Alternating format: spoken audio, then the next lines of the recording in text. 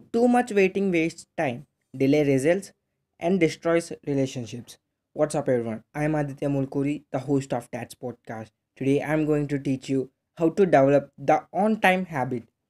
Waiting is a part of any job. We wait for people who are late for meetings and appointments.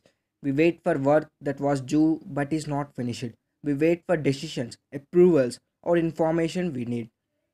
Too much waiting wastes time, delays results, and destroys relationships. Some waiting is inevitable and unavoidable. Just accept it and learn to live with it. We could trim much of the wasteful waiting, though, if we would all adopt the on time habit. Here are the 6 steps that can help you.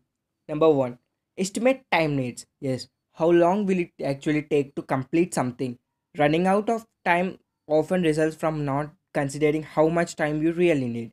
Number 2. Start on time. Don't wait until the last minute. Give yourself plenty of time to do the job right and finish by the deadline. Number 3. Set your watch early. Vince Lombardi, legendary coach of the Green Bay Packers football team, told his players if they weren't 15 minutes early, they were late. His players set their watches ahead to make sure they were on time. Number 4. Focus on leaving time, not arrival time. For example, suppose you must leave by 2:15 to get to a 3 o'clock meeting. Think 2:15, not 3. Focus all your efforts on leaving by 2:15. If you focus on 3, you are more likely to be late. Number 5. Avoid the last thing tendency. When it's time to go, leave. Don't give it to the temptation to take a more call. Handle one more question or write one more memo. Trying to squeeze in one more task will often make you late. Number 6. Allow for the unexpected.